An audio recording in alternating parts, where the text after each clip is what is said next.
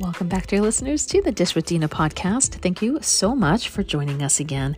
Today, my guest is Amber Trejo. Amber and I dish about experimenting with recipes and flavors from other cultures, the pros and cons of social media, and our current and future pursuits in the dietetics field.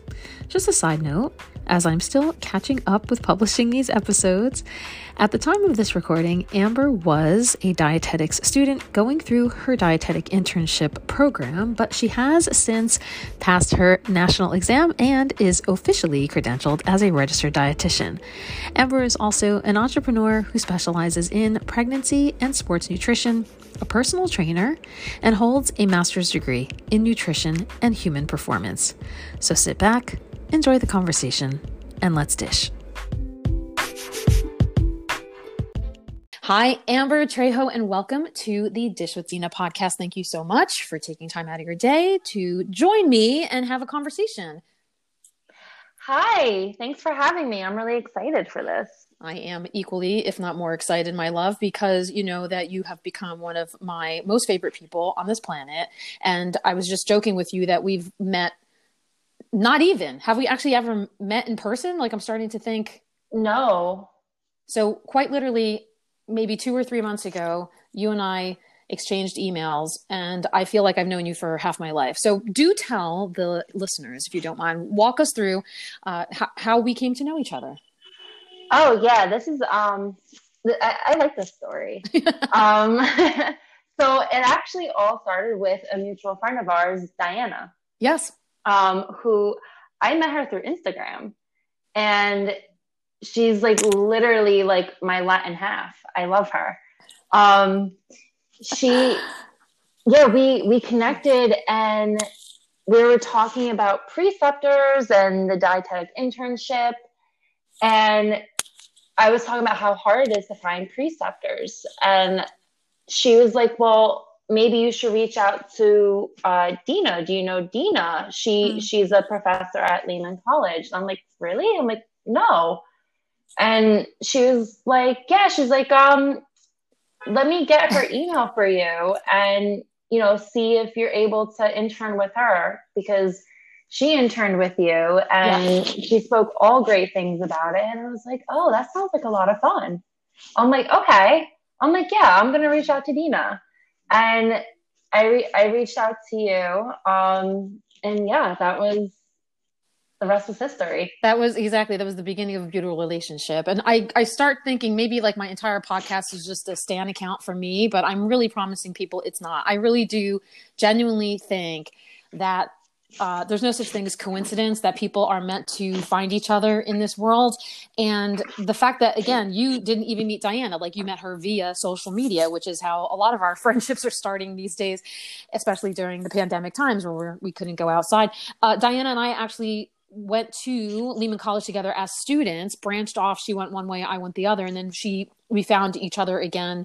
I mean, we kept in touch, but we found each other again as preceptor and intern. And so I'm so glad that her experience spoke well of, in order to refer you to me. And then Diana, just as a side note, I don't know if this will air before or after, but she also is going to be on my podcast if she hasn't been already by the time that this publishes. So I love just learning everything I can about all the people in my life, whether I've known you for a long time or not. So bring me back in time here as I ask all of my guests. Tell me a little bit about your earliest food memories. Like, what kind of environment was it that you grew up? Where did you grow up? What kind of foods or meals do you remember having? And walk us through that time in your life. Oh, food. Growing up, food was amazing. I grew up Italian, and every holiday or family gathering, it was just an obscene amount of food. But like, it was just straight up carbs. Pasta, lasagna, raviolis. You had the big baguettes of like semolina bread. Like, it was just carbs and cheese everywhere. And that was my life growing up. Just looking back at, food choices, like growing up in like in a family setting, there was a lot of food. There was a lot of, carbs and cheeses. That's And cheese. and that yeah, that was the basis of it. Like, Not that there's anything wrong with that. We could live all day long on carbs and cheese, on bread and cheese. Do you know what region your family is from Italy? Italy, no, but I know part of my family is from an area in Spain, Santander. Okay. Yeah, so we're mixed. There's a lot of Irish. There's Spain, so Santander, Spain. That's where my grandfather's relatives are from, and half of them are from Italy. We just don't know where in Italy. Okay. Just that whole European-ish area is where Yeah. everybody's coming from. Okay. And so part of your food upbringing, what you're talking about there, was that every single day, every single night, Sunday dinners? Did you have a lot of holiday gatherings as well, or special occasions, and a lot of different family members coming in or out, or just your immediate crew? Oh, my family's huge. Yeah, a lot of relatives, family gatherings, they're really big. Holidays, they were always like an extravaganza. And it was nice. Yeah. Yeah, I had the best childhood growing up family wise. Did you play a role at all in cooking, or just eating? Like, or who was in the kitchen taking care of all the stuff? Oh no, my mom didn't want me in the kitchen. She was Okay. screaming at us like, get the fuck out. See, now that's so interesting because it goes both ways. Some people said, when I asked them this question, that they were very much encouraged to play a role, as I was. I mean, honestly, I just felt like anytime you walked in the kitchen, you were handed something, a spoon, a baby, like whatever. It was like, here, hold this and make yourself useful, where other people were maybe denied that ability to do that. And because I think it's kind of interesting in how our childhood rearing is, and what kind of role food plays. Like, were you eating it? Were you touching it? Were you actually able to cook it? Were you able to understand what different foods were? And shopping too. Like, did you go out to farmers markets? Did you go out to restaurants? What kind of, occasions did you move around outside of your kitchen and experience maybe other cultures, or the same culture as you, but in different households or different environments? Do you have anything you want to share about that in respect of not just at your home, but maybe outside the family setting? Oh yeah. I think I was very fortunate to be exposed to other cultures as a kid. I wasn't a picky eater. I ate everything. I loved fruits and vegetables growing up. I was more of the eater. I didn't help with anything in the kitchen, which is such a drastic contrast to where I'm at now, where I'm always in the kitchen and I'm always cooking. I didn't have that allowance to be in the kitchen. It was like my mom, my grandfather, my aunts, they were all doing all the cooking. But like when my mom would cook, it's just like, get out of my face. I'm cooking. Leave me alone. Get out of the kitchen. So I mean, I kind of see where she was coming from with that, because I kind of get like that, where I'm like, let me do my thing. Like it's my escape in a sense. Right. It's my way to relieve stress by cooking. Like I stress bake. Understood. But like even like food shopping, like we always were like attached to my mom's hip, so we were always at the store. We never went to a farmer's market. It was ShopRite, Pathmark, Food Town, Acme, just big brand stores that we had access to. Yeah, I don't think there were any farmers markets. I don't remember even driving past any. Do you get any hand-me-downs then, since you're cooking now and you're in the kitchen a lot? Are you still working on foods that you remember from back then, traditional childhood, meals and in that respect, or are you branching off into different things, or a combination of both? I think it's a combination of both. I make my own sauce. That is a thing. My mom never allowed jar sauce. Like that's not allowed in the house. So, I mean, I still do buy jar sauce, but I do try to make my own. I wish I had recipes handed down from my grandparents. I believe my grandmother had some. I could ask my aunt for that. Because my grandmother was a chocolatier. Oh, wow. Yeah. But she was always like cooking and doing stuff when she was younger. Yeah, I think my cooking style now, like I love playing around in the kitchen. I love trying different things. Like there's like this Kenyan style beef that I wanted to like try to make, and I made it and it was delicious. And now I make it all the time. And I'm like, this is so good. Having like Mediterranean things like the grape leaves and, you know, having something with like chickpeas and yogurt. Like I love combining everything from various cultures. Yeah. And it sounds to me like you're quite inspired by that too, and not necessarily afraid to make mistakes in the kitchen, because I think, at least in baking sense, like, you know, when we're talking cakes and pastries and so on, that is a very particular science / art in that. But I think everything else that we tend to make can really just be a handful of whatever the heck you happen to come across, and you figure out if it works. Sometimes you can taste I always say, like, I can taste things in my brain, or I can figure out if something smells a certain way just by seeing it. I don't know. Maybe that's, you know, many years of having to experiment and sample in that way. So have you gotten obviously more comfortable then? You know, you weren't allowed in the kitchen then, but you are now. So it makes sense, I would assume, that you're much more comfortable in experimenting and getting inspiration from different places at this point. Oh, yes. If you let me freestyle in the kitchen, it's delicious. So I can't follow a recipe. But like if I make something on my own and I just start putting things like in a bowl and I just start mixing it and then I bake it and it ends up being really good. And I think that speaks to kind of, I mean, we'll get into a lot of other conversations, but I wanted to kind of play off of that by saying, for people who I know who are afraid to do stuff in the kitchen or say things like, I don't cook, it can be very simple. As long as you know some basic things that you're not going to burn your house down or cut your hand off accidentally, that I think just playing around with things, if it turns out really crappy, okay, well, whatever, maybe you know, toss it if you have to, or find another way to make it useful. But there are things that I tend to put on repeat that I like working with, like beans and nuts and you know, leafy greens. And I'm just constantly just sticking my hand in the fridge and throwing it into a bowl and seeing what comes out. And cooking wise, there's definitely things that I think I'm better at now than I was back then. Like I can cook fish very well now.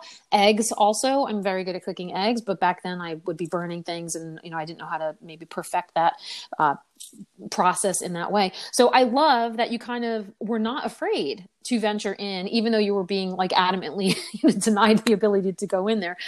So congratulations on taking that step, Amber. And one day maybe you can invite me for dinner and I'll eat your food, because I would love to taste it. Oh, I would love to have you over for dinner. Yay. I mean, don't get me wrong, right? Like I'll just barge my way into anyone's house. I'll wait for a proper invitation, but just know that I'm happy to come over.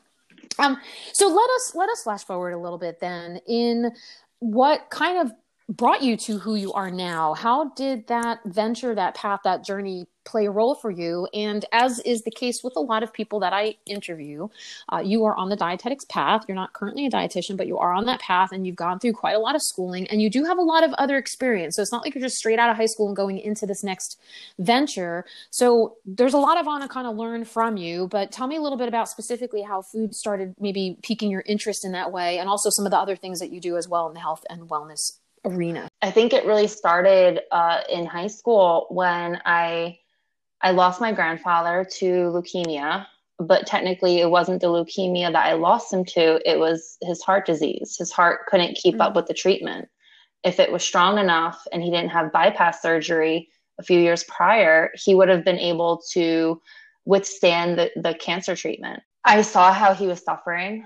I've seen my grandmother suffer with diabetes and heart disease herself, and just the toll that it took on them, and just seeing other family members, you know, just kind of just suffering. And it looked painful. And I was like, I don't want to go like, is this life? Like, how do you stop this? So I started doing some research and I just started, you know, reading up on diet and fitness. And I started getting into fitness. And then I was like, well, I need to change my eating patterns. So I should, you know, go on this diet. And then that snowballed into a minor eating disorder. And that really opened my eyes to a lot of things on how toxic fitness and dieting can be. I developed this poor body image at one point, and I wanted to like compete in bodybuilding. And I had a coach that wasn't really supportive. It was really discouraging to go into a training session and have your coach, you know, pinch you and take your fat measurements and be like, I don't know. And I'm just like, oh, geez. And then he had me on some nasty keto diet. And once things I was on that for 6 weeks and I got tired of eating beef and spinach for dinner, and not dinner, breakfast. It was beef and spinach for breakfast. I was hungry. I was miserable. I felt disgusting. And I couldn't understand why. Like, why does he have me on this diet? What is this doing? And then Thanksgiving happened. And then I found myself drowning in my own container of sweet potato casserole. And I was like, carbs are so freaking good. I'm never giving this up again. Right. So that was a huge turning point for me, where I was like, all right, there's something to this nutrition thing. What is this? How is he manipulating my diet to get my body fat percentage down? Like, how does this all work? So I quit my job because I like nutrition a little bit more, and I was fascinated by it. And I had so many questions, and I was like, I have to get this answered. And my husband was like, if you like fitness and nutrition, then, do what you got to do. If that's the career path you want to go for. So yeah, I just kept asking these questions over time, and I just kept going, and it just led me here. I applied to my dietetic internship. I am waiting for my acceptance, fingers crossed. So I'm one more step away to being this registered dietitian that I really want to be, to help other people who felt confused like me, and that were trying to figure out, why do certain diets work? How do you even become unhealthy with certain diets? Because it happens to everybody. Everyone has like a thyroid issue after they diet, especially in bodybuilding. I'm seeing that a lot in bodybuilding. People have they end up developing like diabetes and hypothyroidism, and then just overall general wellness. That is so profound. As I always do, I'm scribbling away a bazillion different things because I have so many questions to follow up on. The first one is, when you were going into the fitness realm there and you were working with that person, is it fair to assume that person was not a dietitian, nor did they refer you to No, one? he definitely was not a dietitian and never referred me to one. Right. Because we know now, obviously, know better, do better. There are dietitians who specialize in sports dietetics and sports nutrition. So there are people who understand the role that food plays in fueling competitive athletes and fitness people, et cetera. The other question I kind of had for you was, is it some sort of, statistically speaking, a high prevalence of people who do enter into the fitness field?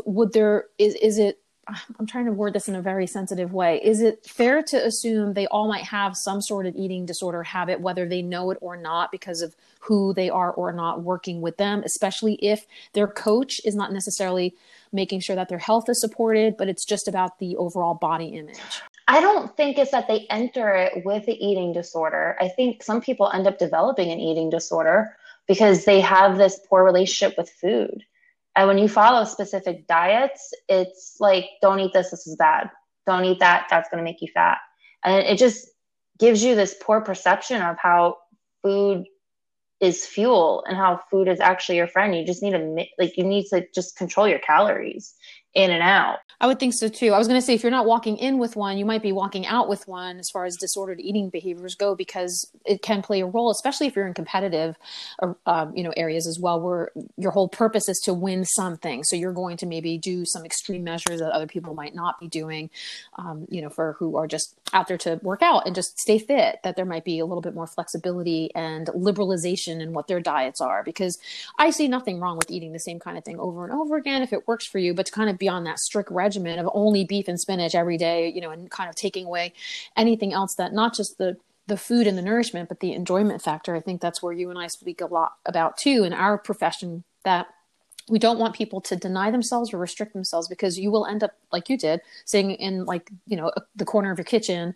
wolfing down the entire sweet potato casserole or, sweet potato pie or whatever it was, because you're missing out on that. So there has to be kind of a happy medium, I think, when we're trying to achieve those goals, whether they are fitness focused, health focused, all interrelated in some way. And so before I go on to my next question, did you want to say anything about that? Yeah, actually, with the restriction and then landing face first in sweet potato casserole, I want people to understand this, because I specialize in weight loss with clients. I work with people on weight loss all the time, but I'm realistic with certain things. If you're in a calorie deficit for X amount of time, I pull you out of that deficit and I give you a diet break, because I need to keep you healthy. So, and I tell all my clients, I'm like, this is a health first approach. If I feel like your calories are getting too low and, we're kind of grinding it out, I'm like, I don't do that. I'm like, so we're going to go back up into maintenance and we're going to give you a little bit of a break. And then chip away from there. So, and each client is very different, but when you restrict though, when you have this concept, it's like, all right, I can't eat this. And you try to avoid something for so long. And then once you finally have it, you feel like you can't stop because you feel like you don't know if you're going to do it again, or if you're not do it again, but like, you're not going to have it again.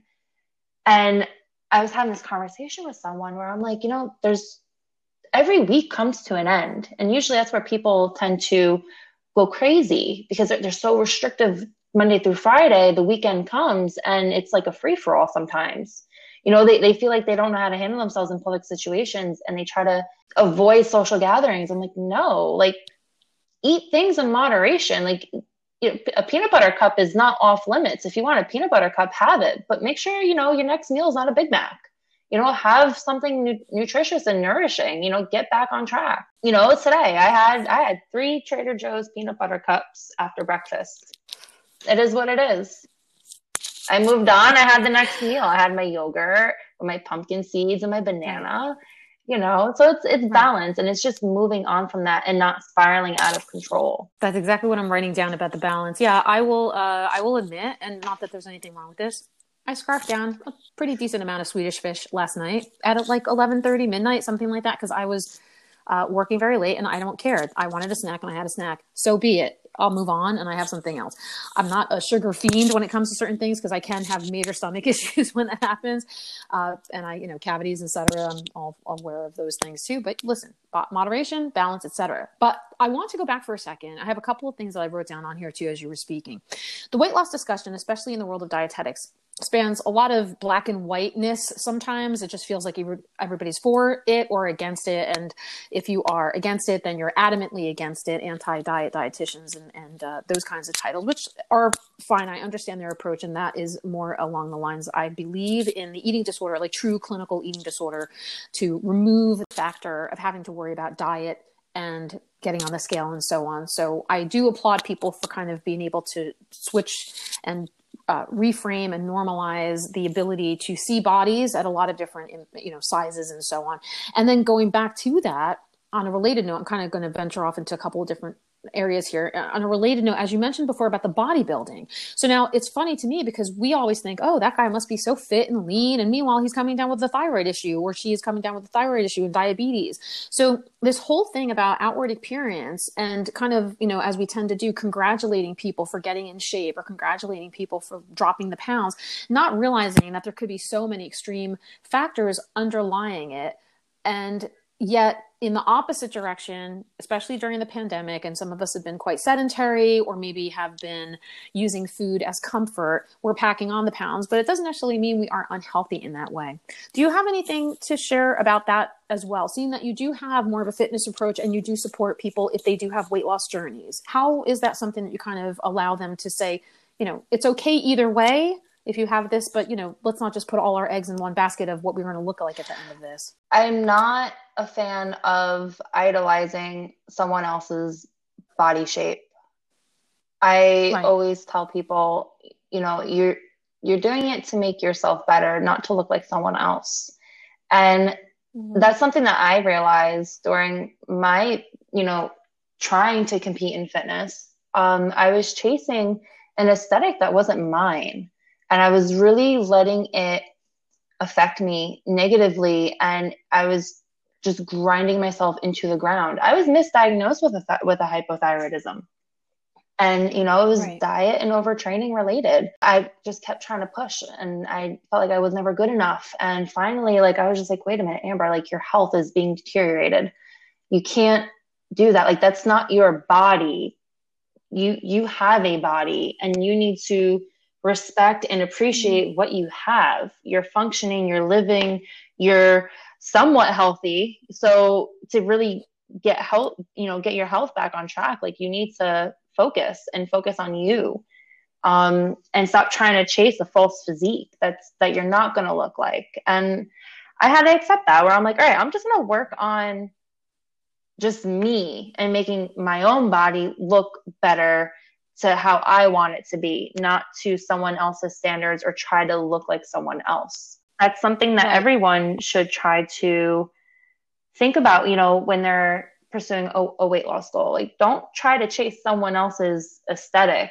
Try to just chase down what's going to make you feel good and just a better version of you, a healthier version, I should say. I love that. And I especially love that you are being so sensitive and conscientious in your approach with your clients as well, because they, you know, you're recognizing they need a diet break. They're starting to go into that restrictive mode. We're going to start, you know, kicking this up a notch and reframing a couple of things. And that is where I think a lot of people who are left on their own, because, right, you'll agree with me, food is universal. Everybody thinks they can do it, but they don't realize behind the scenes or underneath it all how much they could be messing with their metabolism, their hormones. A lot of really kind of screwed up things can happen biochemically when you are weight cycling, which is the losing and gaining that a lot of people tend to go on with a lot of these programs on their own, I'm talking about. And then the difference of having somebody who understands how diet plays a role, how food, nutrition play a role, and then the overall behavioral approach too, because I think that's something as well that even, again, with all due respect to some of these weight loss programs out there, even with some of those check-in meetings and support groups and stuff, that sometimes they do not have qualified people on staff who have gone through what we've gone through in the training and, you know, in our degrees and our credentials and our specialties and so on. And so we're keeping an eye out for all of that. But I will also say that I don't think as a profession just yet, we have all of that down pat with actually attending to that behavior approach. So tell me a little bit about how you see what you've been working with. What takes somebody from frustration to compliance to, you know, now kind of like being on autopilot and really starting to chip away and be like, oh, this is the new me. These are my new habits after years and years of maybe not doing things correctly or properly, or perhaps even putting themselves at risk for something. I do a lot of reflection with my clients. So like we check in weekly. There's like, I'm always in contact with them. Even if we're not on like our check-in calls, we're texting each other.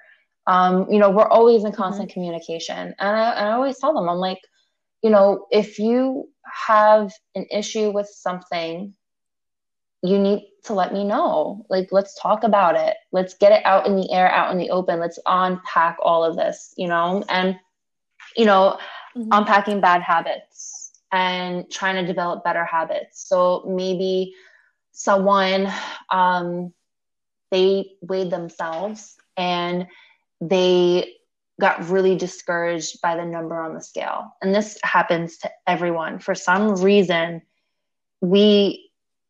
us women, we put so much value on this scale number, and we really degrade our self-respect with that scale number. We devalue ourselves with it. And, you know, I wish that would change. And, you know, when someone steps on the scale and they weigh themselves and they might be up a pound or two, but not understanding that it could be water weight, or maybe they're, you know, they ate something a little too salty the day before. And then all of a sudden it's like, all right, I'm not going to eat today and I'm going to work out and do 3 hours of cardio. Right. Or it's, okay, you know what? What's the point? I'm not doing this anymore and I'm not working out. They don't go to the gym anymore. It's like, it's two extremes. I will coach my clients on that, where I'm like, okay, scales up. Let's reflect. What did you do yesterday? Did you work out? Did you lift heavier? Because sometimes if you lift heavier, sometimes the weight might be up. Did you drink enough water? Did you drink too much water? Did you have too much fiber? What was your fiber at? Did you, you know, go over your macros a little bit? You know, how was your sodium? You know, we go through all these factors, and especially with the women, I'm like, where are you in your cycle? And like clockwork, every time if someone's having a moment of doubt or an issue with that scale, it's usually when they're ovulating. And I'm like, give it a couple days. Right. I'm like, it's going to go back down. Don't worry. And then they're like, all right, you know what? You're right. And I'm like, well, see, it's just weight. Weight technically is irrelevant when we really need to focus on body fat. You know, I work a lot on that and like kind of getting through like that scale fear and having them place value on themselves from their workout, making sure that they had a great workout, making sure that they're eating well, that they're allowing themselves a Mm-hmm. treat, and then just moving on. You're stepping on the scale. I always say it's the Earth's gravitational pull on your, skin sack. Like, just relax. It's not the end all be all of everything. If you really want to focus on things, maybe pay attention more to body fat and see if that's an issue and where you're carrying it. And even then, I can't guarantee that you're going to be able to, drop it in your belly or drop it in your butt. Like, there's no real hard, fast rule as to where you can target certain things, but we do know that moving around plays a role and what you're eating plays a role. So, be okay with maybe those last 3 to 5 to 10 pounds will never come off of you. Like, again, try to be more confident in who you are. Try to recognize that you have a great relationship with food. Try to recognize that you're not denying yourself of not only enjoyment, but socializing, as you mentioned before, with people, getting kind of nervous. I have to go to a wedding or an event or whatever. That discussion about, are they compensating or are they reverting, right? It's all or nothing. It's either like, okay, well, I did this and I have to I overate, so now I have to over exercise, or I overate, well, I might as well just eat the whole house and then I'll just start again on Monday. And so that's really chipping away at the behavior issues there. And so I think the more you and I and people in this field work with people who are coming to us for those services, the better we get at it. But this is also something that I hope whoever's listening to this understands. Like, we're advocating for you too. Try not to go to people who are going to shame you for not following a diet, who are going to, even the tracking component too. If you want to track, cool, whatever. If you want to get a baseline of what you are, if you feel a little bit more in control of food, fine. But if people are forcing you to do something, or like you were sharing before, Amber, with your coach and the keto and kind of like pinching your stomach and telling you different things, like, that's not cool. So you have to find somebody who's going to support you and have compassion. And I think I really appreciate that a lot of us in this profession have our own either specific personal experiences or, external experiences where, as you were saying, with family members, knowing that it's not all about genetics. Like, we can beat certain things, and that we come to it with this whole frame of mind of understanding and being empathetic to the people with whom we work. So I'm very glad that we have you in this role, that you're going to be getting better as you go as well, because I do think that people need your support. And speaking along that, do you mind sharing with us, because as you said, you're still not a registered dietitian credentialed just yet. You still have to go through that whole process. But what did you do to also share with people who are in this field, who maybe don't know where to turn? What can they do? Like, how did you get to be who you are right now with your business? Like, tell us a little bit about a current day in the life of you and how you built up this opportunity for yourself, knowing that, okay, so you don't have like a formal credential, but you still have a degree and you have all these other certifications and specialties. So walk us through that whole process. Love to. I got certified as a personal trainer. And once I was really trying to figure out, like, all right, what's like the most important piece here? And I realized that was nutrition. I'm like, all right, well, if I'm going to help people, like, with nutrition, like, what do I need? Like, how do I help them? I got certified as a fitness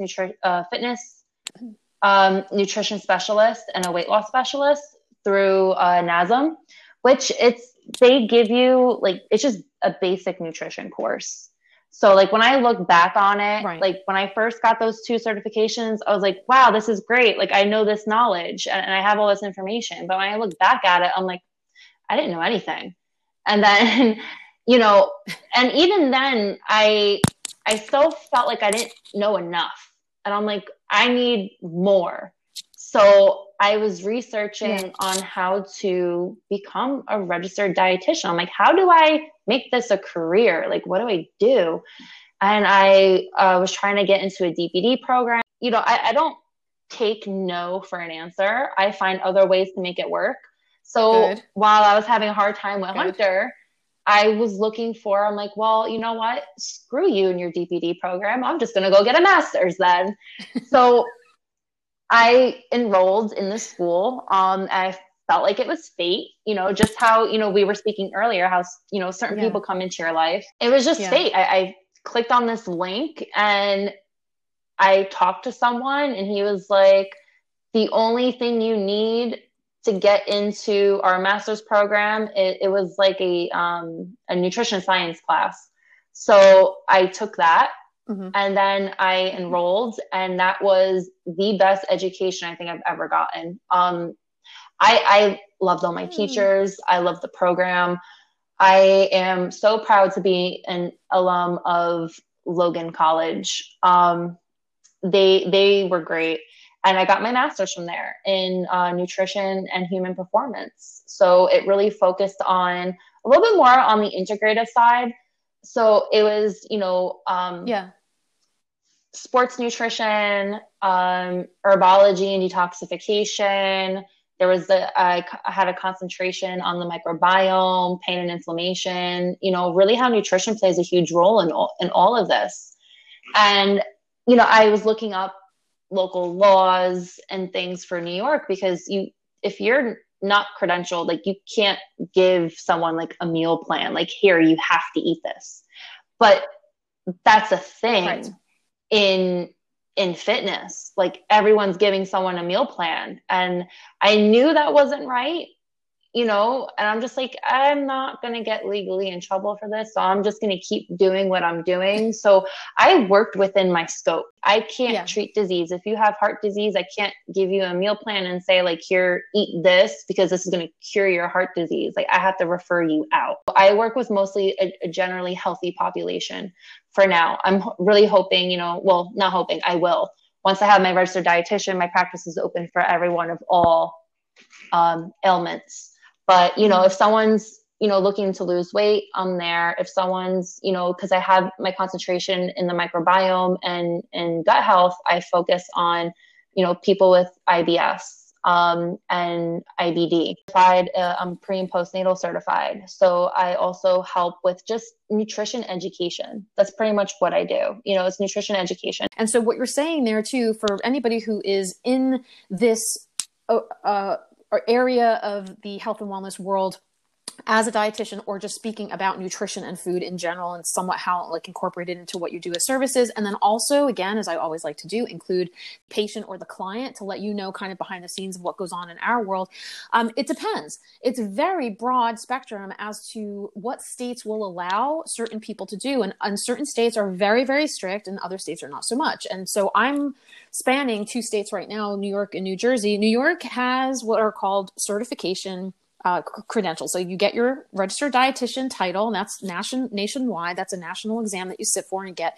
But then depending on where you're practicing, whether or not you will be meeting with people and taking their health insurance, then you have to get certified or licensed with certain states. But some states don't have anything, either of them. And New Jersey, where I'm also splitting my time, is one of those states that has nothing. However, that is changing in January.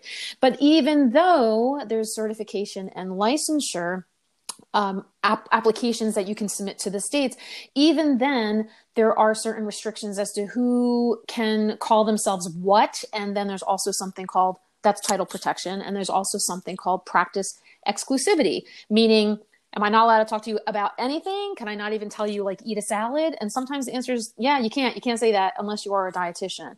So we in the profession tend to really kind of take that and hold it dearly by saying we're the experts in our field, and we are, but there are definitely other people who can be qualified to speak on certain things, but might not be able to do so depending on, like you said before, Amber, your scope of practice. So you're not dealing with people who have diagnoses of things, but you can definitely help support them because that plays a role in what you're doing.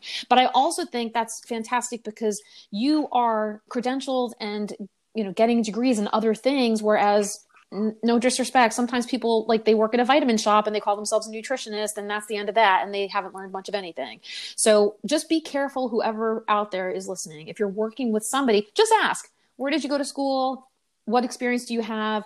I've actually seen people call themselves doctors who are not doctors, medical or PhDs or MDs. So just be careful of things that people tend to say and what kind of titles they have and what the protection is, because we don't want you to be getting in harm's way there. So thank you for sharing absolutely. that story. And piggybacking on what you said, asking what their credentials are, asking about their knowledge, their education, where they get it from.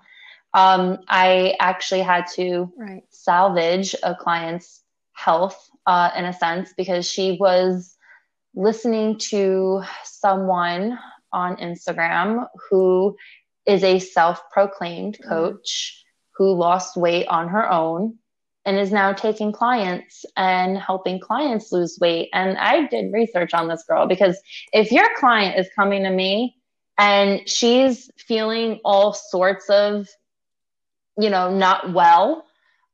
And I had to do research on this girl, and I'm researching her, and I'm like, okay, she does macros, but again, that's everyone's like easy way out here. Just macros and not dealing with anything else. But if you don't know how macronutrients affect someone, you shouldn't be giving someone their macro plan at all. The girl was starving, and I was just like, you can't give someone what worked for you, because it's not working for her. It's making her sick.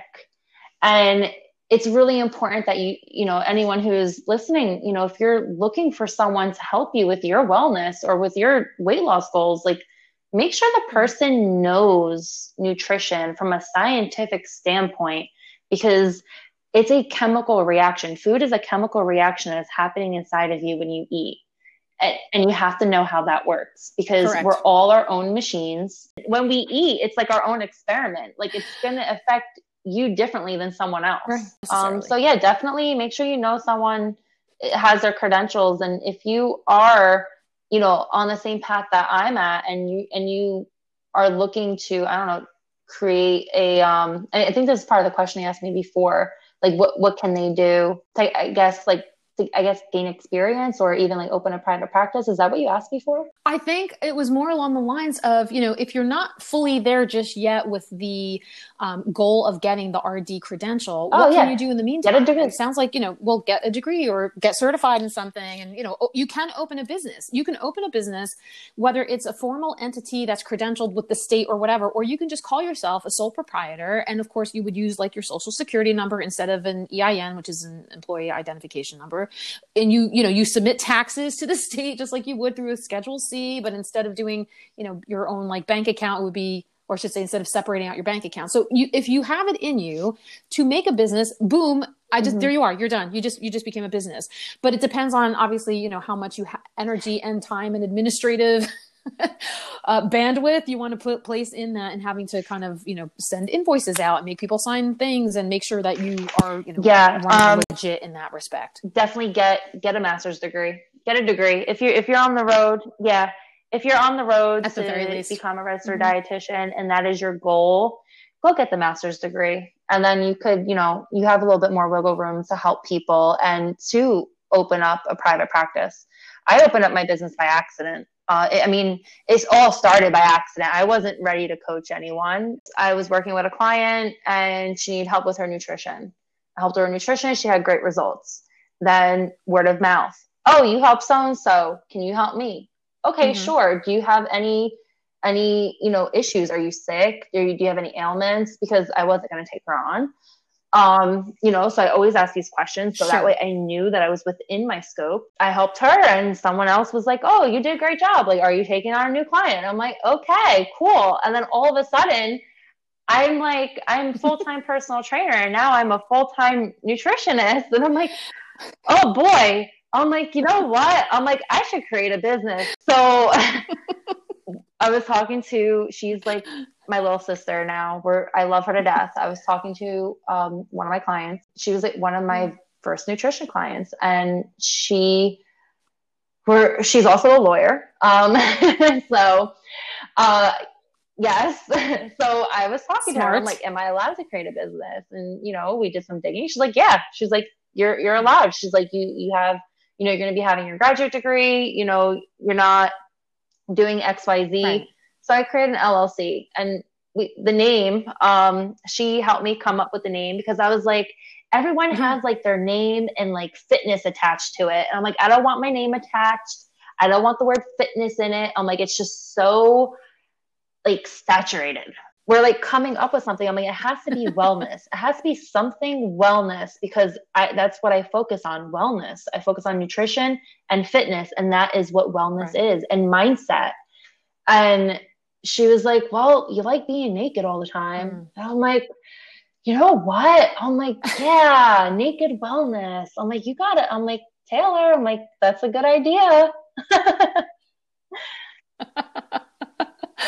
Wait, so I have to just stop for a second. How does your client know that you like being naked all the time? Do you work out with no clothes. I need to figure this out, because you should definitely charge a little bit extra, I think, just to be like, what's up, kids? Although maybe that might be crossing the line. I don't know. How naked is too naked, Amber? Walk us through. Well, like I said, she's like my little sister. So we started training, and we got really close. Like, again, like my little sister, I go to her parents' house. I call her mom and dad. Her dad and mom are friends with my dad. So like we're integrated now. So like now we're family. But I mean, we just always like talk like in conversation where like I hate the winter. And I'm like, I hate the winter. One, it's cold. It makes my bones hurt. I'm like, I have to wear clothes. I'm like, I prefer to be like either in shorts and like a tank top, or like the most minimalist dress. Like, I don't want to wear a bra. I don't want to wear underwear. Like, the less clothes, the better. So that's where, naked originated. Also, I walk around my apartment naked. And we were joking one day, because I was like, yeah, I feel bad for my neighbors because I don't have blinds. Listen, whatever. I always say this, and no offense to all of America, but I'm like, we are so okay with violence and swearing and vulgarity in that way, but like, heaven forbid we whip out a boob and like breastfeed our kids in the middle of a park. Like, everybody freaks the heck out. So walk around naked. Exactly. Embrace your embrace body. It. So it's totally fine. I called it naked wellness, but it also embrace it. Goes in line with my belief, with being transparent, being transparent with yourself, being transparent, just like with food. Like, I think this is a whole nother topic, but like, I am anti-food coloring, anti-certain ingredients. Right. Additives and things. Right. We've had that conversation. Some other RDs might argue that it doesn't matter, but to me it matters, because they're like, I've seen evidence, and I'm just like, I'm transparent about it. Like, okay, this drink that's being marketed as something that's super healthy and everyone's chugging it, and I'm like, yeah, it's got red 40 in there. You know what that does? And you're letting your kids drink that, and you're wondering why people have ADHD and autism. Like, it's linked. I was going to say, this might be true, but I think it goes also to the fact that you studied the microbiome, and we know how things can kind of affect the microbiota, and the gut affects the brain. And so it makes sense to me when you're talking about stuff like this. So, I'm naked in that sense too. And, and I'm also naked in a sense of being real with yourself, especially when people are like, oh, I can't do that. I'm like, well, why do you say that? And I make them dig deep, and it's undressing certain layers of yourself to see your true self. Oh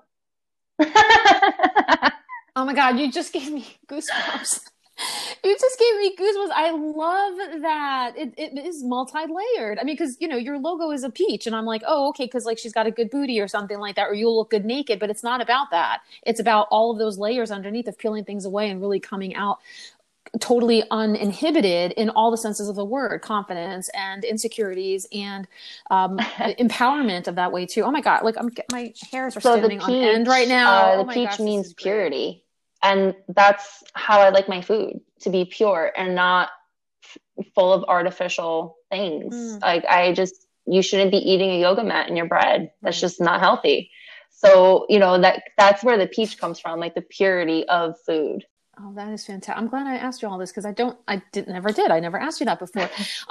Oh my gosh, I'm looking at the time right now thinking I want you to be on here for another 2.5 hours, because I scribbled some things down before as well, but I'm wondering if maybe I'll have to skip that, and then we'll just come back like in part 2 at some point, because I could go on and on with so many things. But what I wanted to find out from you is, what is a current day in the life of you as it is right now, knowing that you have so much on your plate and still running a business? And I also have a social media question too. So I'll park that for a sec, but then we'll eventually wrap up in a couple of minutes. But yeah, tell me a little bit about like, what is the typical day? What are your own I always say the non-negotiables for yourself, because those of us who are in health and wellness sometimes do not lead by example, sometimes do not take care of ourselves. Sometimes, especially in the entrepreneur world, we burn ourselves out very quickly.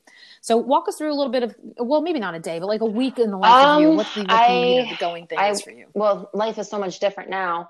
I wake up, I train my clients in the morning. I teach my fitness classes. I do my client check-ins, and then I time block a lot of things. So I, make sure I have time to do my homework. Yes. I make sure I have time to study. I always make sure I have time to eat and I work out. So that's also plugged into my calendar. Working out is a non-negotiable. So I will plan my days around my workouts. So something from like a 10 to 12, like I'm busy because I'm taking care of me. I'm working out. I also plug in times to listen to podcasts too. So I'll go ride my bike and I pick a podcast and, I just listen and learn. Yeah. Throughout the day, it's work and study and work out. Yes. Right. Because you are currently also a student, as if you weren't doing enough. Yes. Quite well, it's funny. We'll get to this in a sec, but I was going to say quite a lot on your plate. So I want to talk a little bit about social media too, because you and I, in addition to meeting via email and through somebody, that we knew together, I do meet a lot of people, as you met Diana, through Instagram. And I mean, that's kind of where I live a little bit more than other platforms, although I've joked that I have a profile on everything that exists, but I'm really somewhat more active in Instagram world. And I've developed some great friendships there. I just got done talking to an intern of mine, that I said, when I first started out in this profession, I was following everybody that I was admiring, that I thought was going to be kind of like an indirect or virtual mentor to me just by me watching what they're doing. And little by little, as I understand kind of what I want to focus on and the things that make me feel good and comfortable. So like you were saying, you have some of your own philosophies, science-based, might not agree with everybody else that's on in this field. I've started finding myself kind of either not following them anymore or not paying attention to them anymore because my anxiety goes up. But in addition to that, much like you mentioned with your client who, came across maybe an influencer or somebody she was following, people really have such a strong role to play in affecting other people's wellness, especially, and even when they're just strangers. So how do you see kind of what you're doing online? And are there other things that you're seeing online that you would advise against? And then kind of as a part 2 or 3 to that question, I know I've spent time sometimes just saying, no, that's not true. And engaging people in conversation, trying to quote unquote educate them. And after a while, I don't have any more time in the day. So I'm not doing that anymore. I'm going to allow people to just believe what they want to believe. I'm not going to fight, but I will continue with my own message of sharing on my platform, and hopefully people will then find me. So tell me a little bit about how you kind of see how, social media plays a role, especially when people are confined to their homes. They can't really maybe go out. That's a really good question. I went through like an Instagram purge and I got rid of everything or everyone that affected me in some kind of negative way. If it triggered something, I got rid of it. If I felt like I needed to be combative, I got rid of it. Mm-hmm. I follow people that I could learn from or people that I could have a connection with. Mm-hmm. So that's where I'm at on social media. So anyone that I follow, especially in the registered dietitian field, is, I think of everyone as, as a teacher. What can I learn from you? I'm always trying to learn stuff because I feel like I don't know enough. I'll go through someone's page and I'm just like, all right, how does this page make me feel? Do I feel like defensive going through their stuff, or do I feel like a little bit more open-minded? Like I really want to learn from you. Like what's your vibe?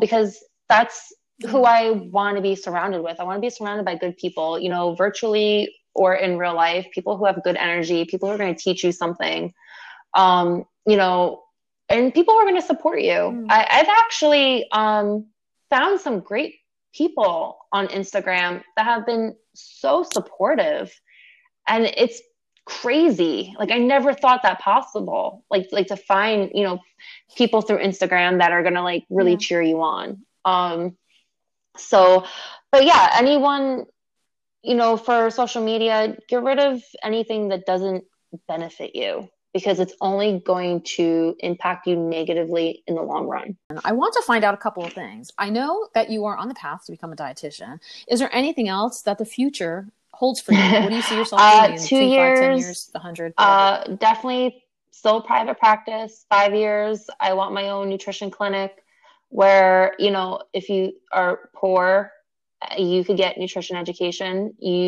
Because Medicaid, or was it Medicare Part B, doesn't cover medical nutrition therapy for senior citizens. And they have more than one disease, and it's more than just diabetes and kidney disease. So I want to be able to provide a service that's free for them. You know, I just want to help somehow. And it doesn't matter how old you are. We all need nutrition to live well. And then 10 years, I would love to be a professor. I want to get my PhD. I want to get into studies, really research further on, how the microbiome works, how food influences it, and just teach people. I love that. I have no doubt that you will accomplish everything, big or small, that you want to pursue, because you are fantastic. My other question is there anything that we didn't cover? If you think about people who could potentially be hearing your message and your mission and wanting to learn more about you, or things that you think might be relevant. Keep pushing. It's a really hard freaking road.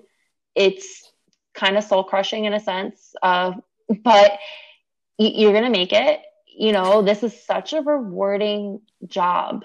And, and you don't, if you want to be in private practice, you do not need to start in clinical. Just do it. Yeah.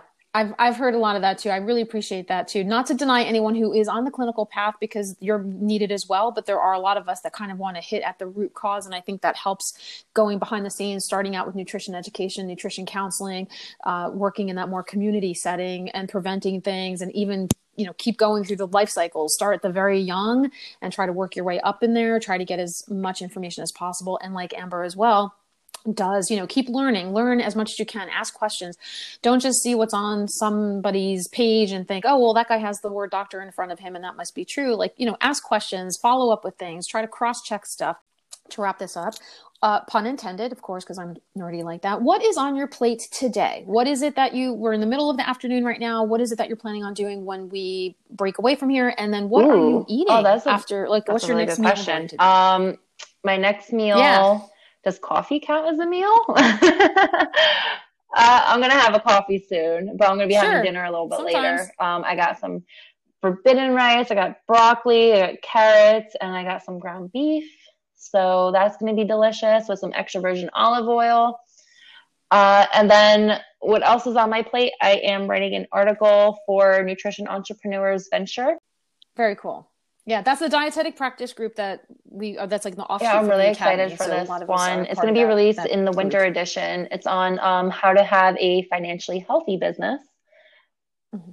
Yeah, it's interesting to write. Nice.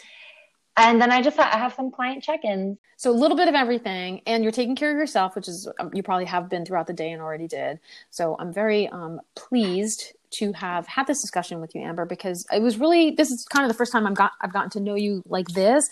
And I really appreciate you sharing your story with our listeners.